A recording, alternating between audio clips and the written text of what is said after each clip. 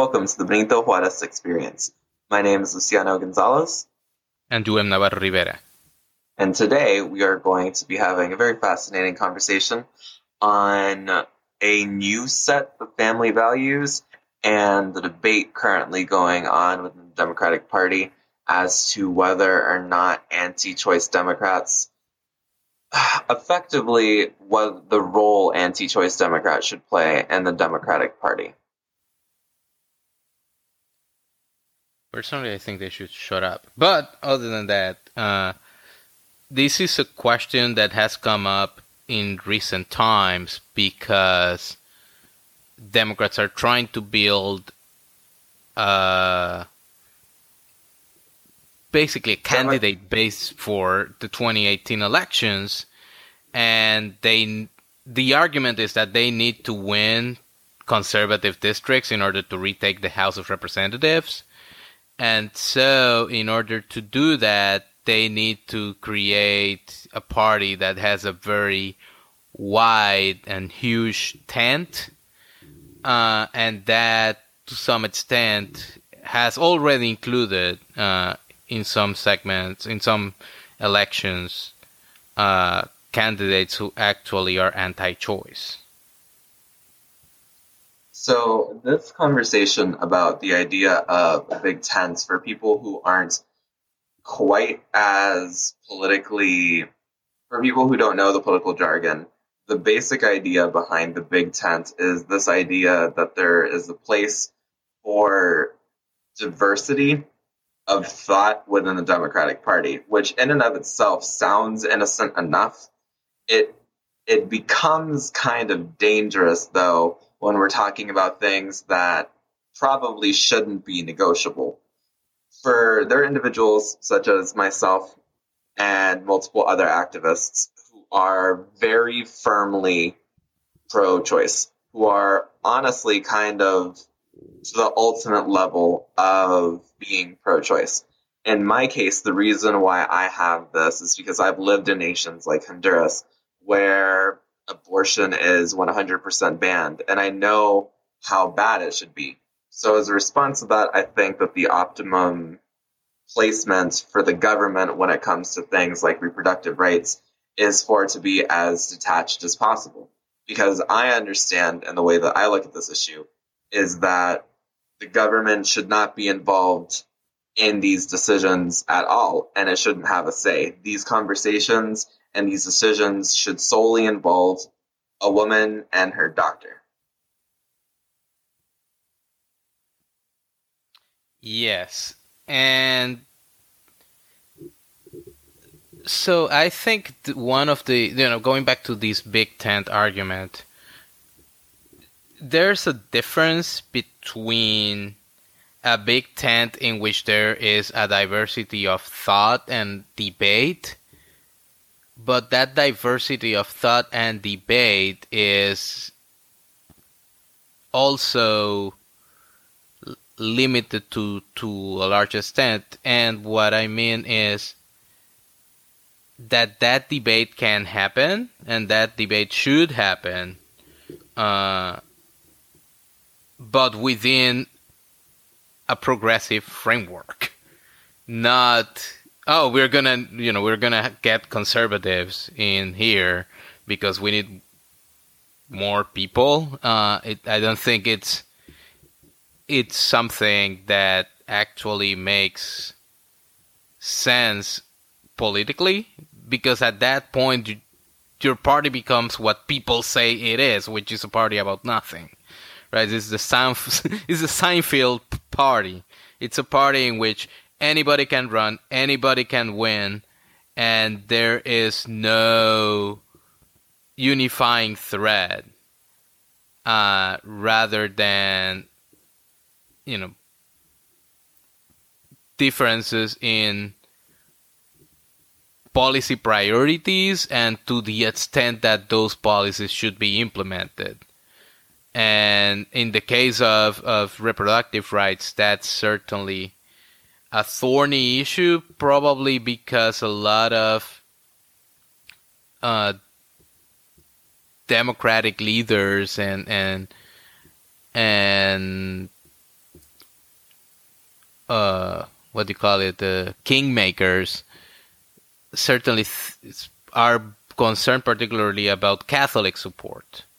But I mean, if you look at the statistics, white Catholics have been Republicans for a while. White Democrats who are Catholic, for the most part, are not anti-choice. And then most of the Democrats who are Catholic, actually, or a very large portion of the Democrats who are Catholics are actually Latinos, who, even if they may be anti-choice, and you know, the Latinos particularly are more divided in that area in general, but Latinos who are Democrats are more pro-choice than anti-choice. And those who still vote for Democrats understand that there are other issues that matter more in terms of economic and social justice, and the fact that, you know, if you, for a lot of people, and actually I would like your opinion on this, is a lot of anti-choice people are not just anti-choice about abortion. They are also, against any kind of contraception and birth control and any type of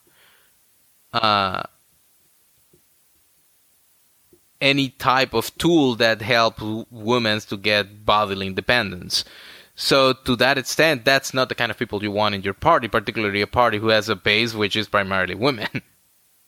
One of the issues that I think relates to this whole idea, this whole overarching premise that the Democrats need every single vote that they can to win and take back the House, that I think is flawed, is this idea that, one, there are Democrats who are anti-choice. There are Democrats for life, whatever they want to call themselves. They do exist.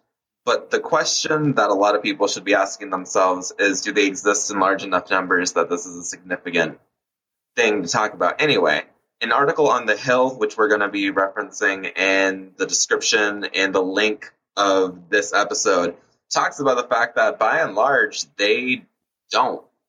It points out that there are exceptions to this general rule, but for the most part, Democrats don't feel the need to label themselves as being pro-choice or being pro-life. They understand the implications of what it means to be on their party. Now, there are exceptions to this, such as Hillary Clinton's choice for vice president. He labeled himself as personally pro-life, but he voted consistently to be pro-choice. But those exceptions do not make the rule. And another issue that's pretty fundamental with this is this idea that, is this a key issue? You mentioned this yourself earlier. Is this a key issue for Democrats that would make or break a candidate? In most cases, it's probably not, because anyone who's going to vote Democrat, as we've mentioned earlier, understands the implications of their vote and understands that even if they themselves are personally pro-life, that, one, they're not losing anything by voting for a candidate who is vocally and proudly pro-choice, and two, that there are other issues that probably matter more to the Democratic base than being and labeling yourself as pro-life. Yes, and I think to add to that, there's that aspect within Democratic Party politics, as how do you build a coalition. But I think the larger point is that attracting these type of candidates, or getting these type of candidates, is actually a way of chipping away conservative support.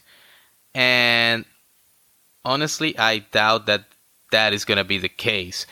So, and the article on The Hill talks about the fact that even though Democrats have started talking about supporting pro-life Dems, there are Democratic strategists who have noted that there is not an effort to cultivate, like, what the people in the article are saying is that despite the fact that the Democratic Party is apparently considering pro-life Dems, there hasn't actually been an effort to go to the areas where pro-life Dems would have a chance to win and actually raise them and develop them and turn them into viable candidates. So even though the Democratic Party is saying that they are willing to consider supporting anti-choice candidates, which I think is a mistake in and of itself, they're not even being serious about this effort. They're not actually looking for people. They're just expecting people to come from nowhere and be like, I'm here. Can I take your money and have your support? And that to me makes this whole situation even worse because they're alienating their base and then they're being lazy about it, which is really frustrating.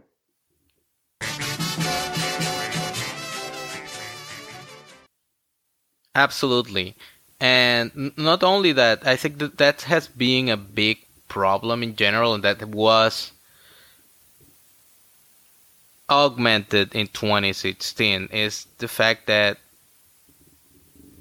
I think I'm going to steer a little bit far from policy in here, but a lot of the complaints about Democrats losing elections has been, particularly in national congressional elections, has been this gerrymandering debate. I don't disagree that gerrymandering has been something that has helped Republicans keep the House and maintain it. But also the fact is that Democrats haven't put much effort in the states, and Republicans filled that void very well, and they were able to draw the districts because there was no Democratic opposition to that. And so then the Democratic response to that has been, well, we're going to save money because these districts are safely Republican, so we're not going to run anybody. And whoever is going to run there is just going to be some fringe person that we're not going to support. And now they realize that the National Party realized that they need people to run in there because at least, some warm body or a piece of sandwich that you throw in there, at least is going to get some nice percentage of the of the vote that in a tight election with an unpopular president in 2018 can actually swing a Congress. And so now there's this need for getting all these candidates, but there has been no effort in building a base of experienced candidates and politicians that can actually fill that void. And so now they're looking for getting whatever we can get. I think that's a really good point that I actually hadn't considered when I was talking about it, because I wrote about it. We are going to be putting in both of the articles that we wrote, because I wrote an article about this earlier in the week, and wrote a response to the article, which included a lot more data than mine did. Mine was mostly about what it means for the Democrats that they are considering doing this.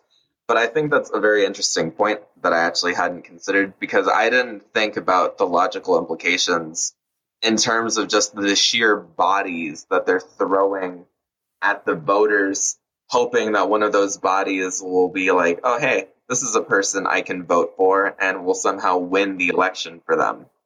That's a point worth talking about.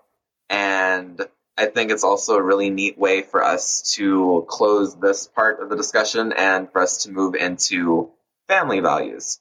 And since is a political scientist, I wanted to ask you, what do you think it means when a politician calls themselves a family values politician?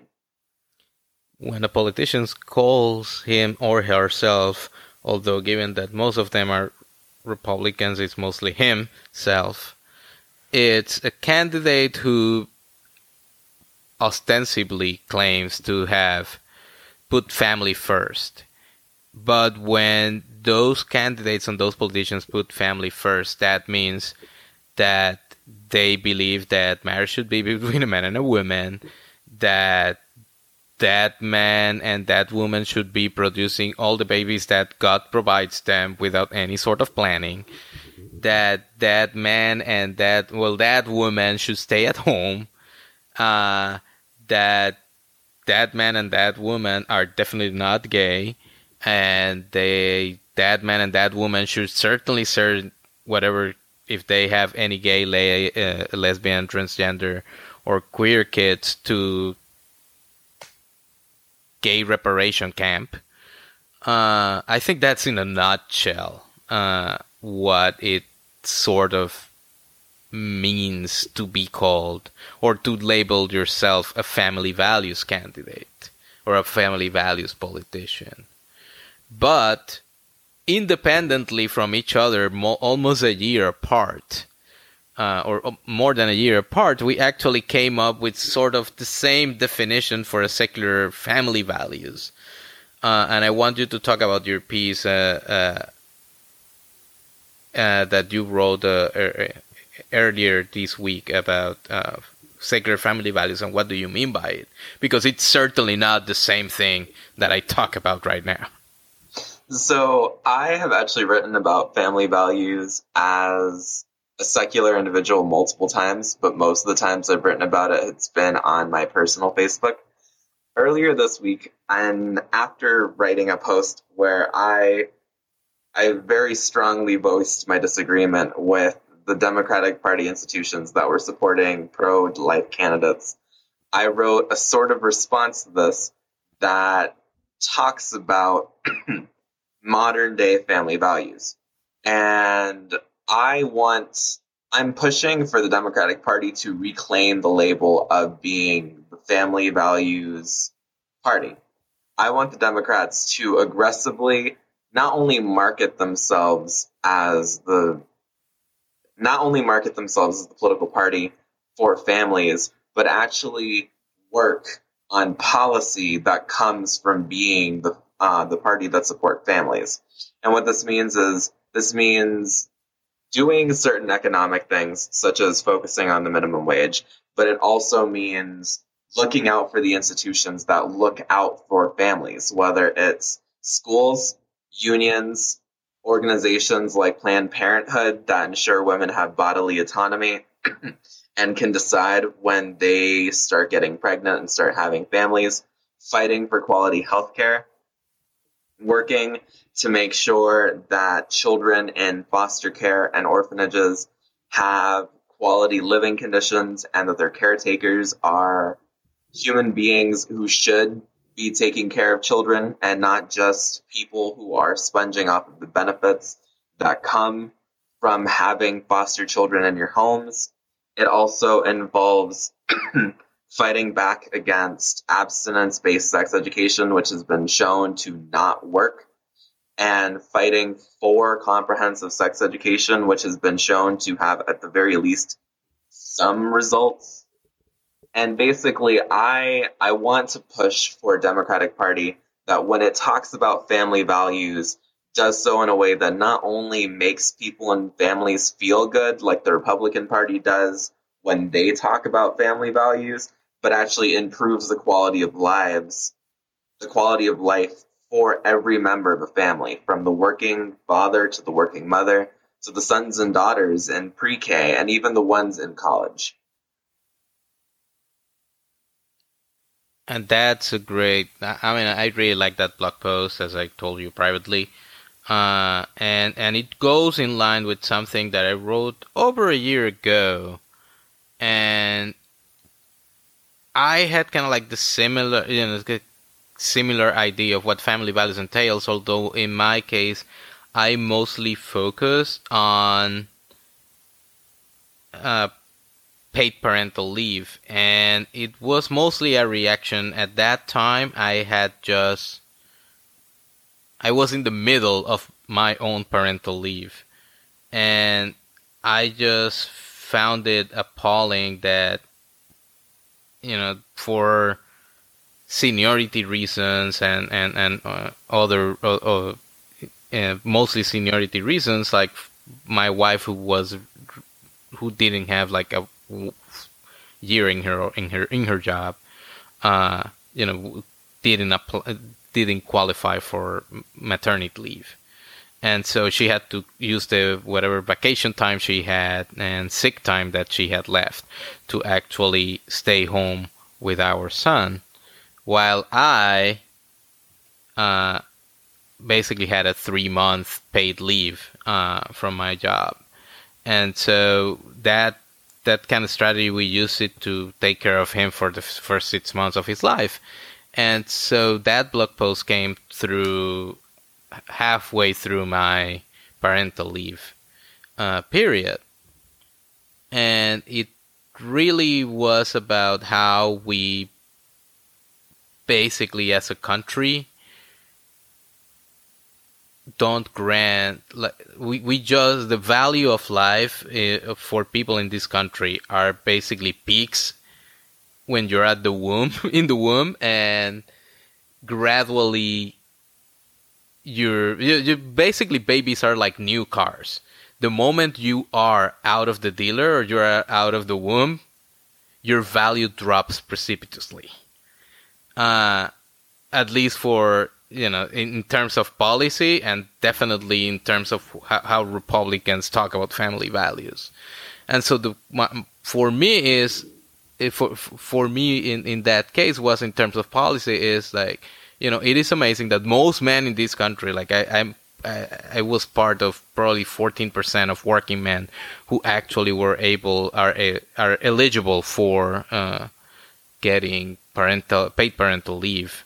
Mothers get more, but also at the same time, you really need to have like a nice job to do that, right? The people who are in retail, people who are working in factories, people who are working in other parts of the service sector with low wages, restaurants, fast food, and whatnot, they don't have these kind of benefits. And so it's an aspect of American policy that basically perpetuates class differences, because of course, like an upper middle class family has these benefits. They can spend more time with their kids. A woman who doesn't have these benefits has to go straight to work, and we know that early time with your child is very, very, very important in terms of how you, how it develops. And so, with that aspect, you're just creating inequality that oftentimes is going to be irreversible.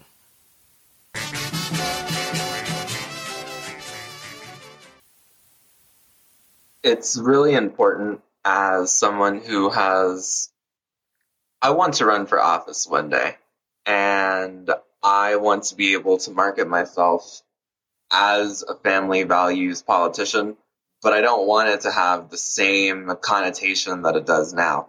Because the connotation that, to me, it has when I asked about what it meant to be a family values politician, that's the way that I thought about it, as someone who's heard it and has heard it connected to the sort of Republican politicians that it's been connected to. And there's also discussions about a big tent in the Republican Party that are worth talking about. And the idea of a big tent also exists over there. But it doesn't really exist, at the very least, from my point of view, in any sort of practice. There isn't a whole lot of diversity within the Republican Party, and that means that there isn't a whole lot of diversity within what it means to be a family values politician.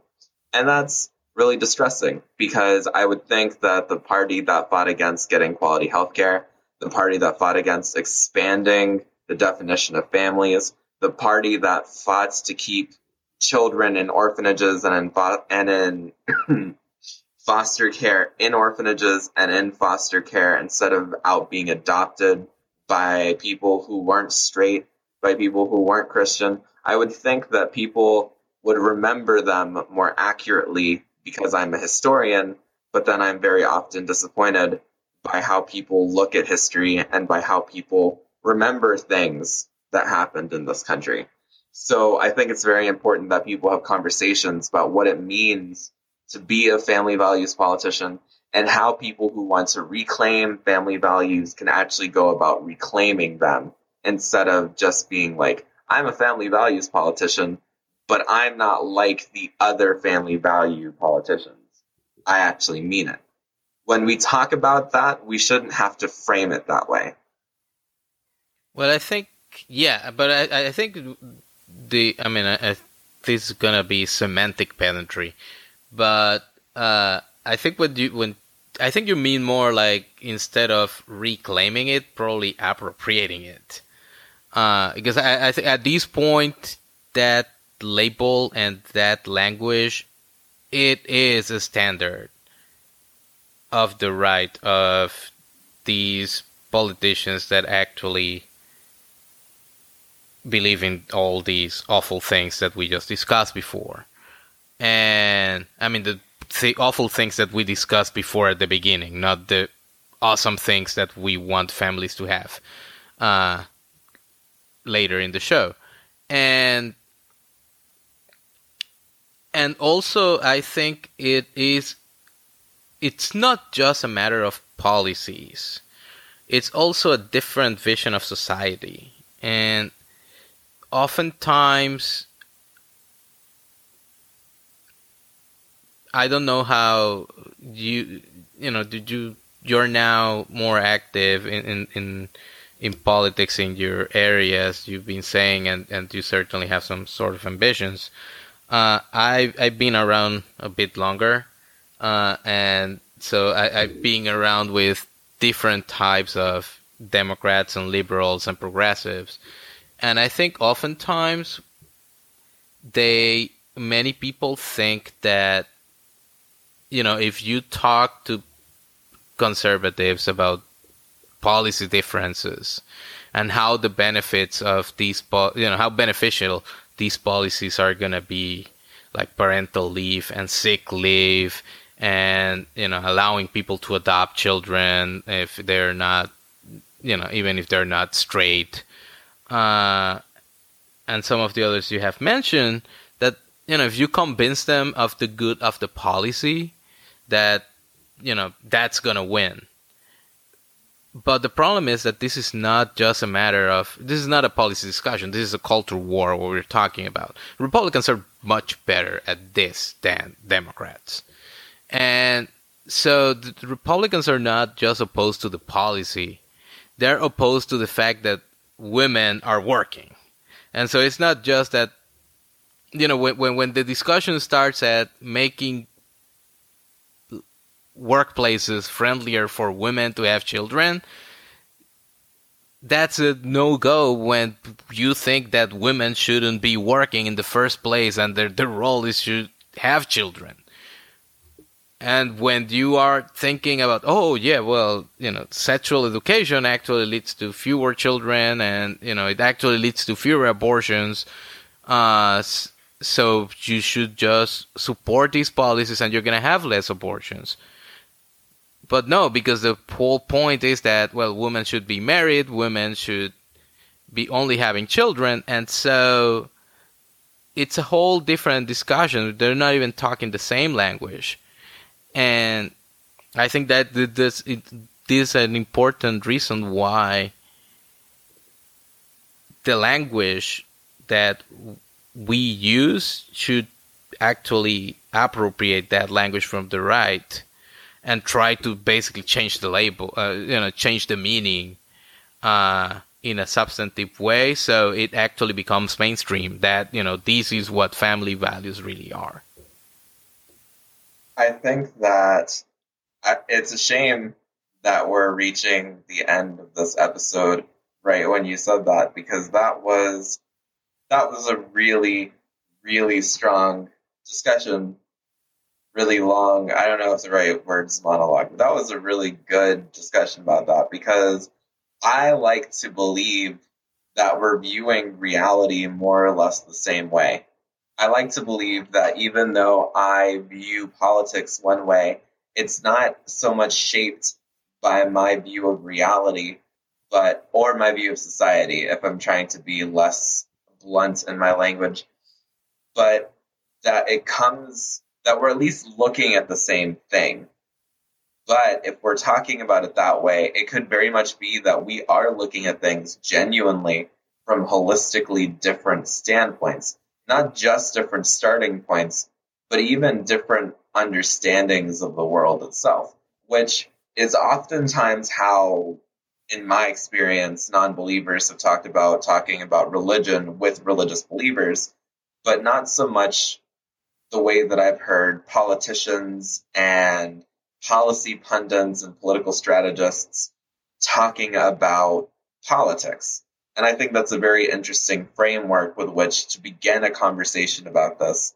And I feel like we're doing ourselves and our listeners a disservice by having to cut off the episode relatively soon. But I'm pretty sure we're gonna revisit it.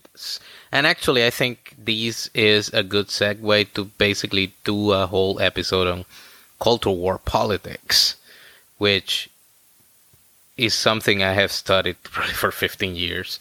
So I'll be more than happy to talk about it and how people see, politics and society in very different ways and try to shape it using politics. So I'm not that sad about how we're gonna finish this. I think it's a good way to get people. I feel like this is like a soap opera. People coming for more. But now that we are starting to close out this episode, I have 2 questions for our listeners, and I would like to ask one as well. But my 2 questions are: how is it that people could either reclaim or appropriate the idea of family values politics and apply it in a way that, at the very least, from the point of view of a progressive or a left-leaning individual, is more appropriate than the way the right has currently dominated and used the term family values politicians? Yeah. And also, do you agree with the general idea that we are currently looking at things from different starting points than people who disagree with us politically? And that question doesn't matter if you're a progressive or a conservative. I'm just curious as to our listeners' thoughts. And do you have one?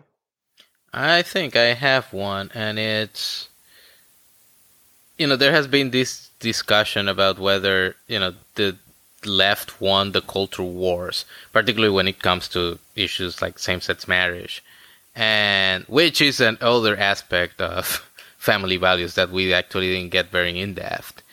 And so the question is, do you think the cultural wars are over, or do you think they're still very alive? All right. Well, this has been the Benito Juarez Experience with Luciano Gonzalez and Joem Nara Rivera.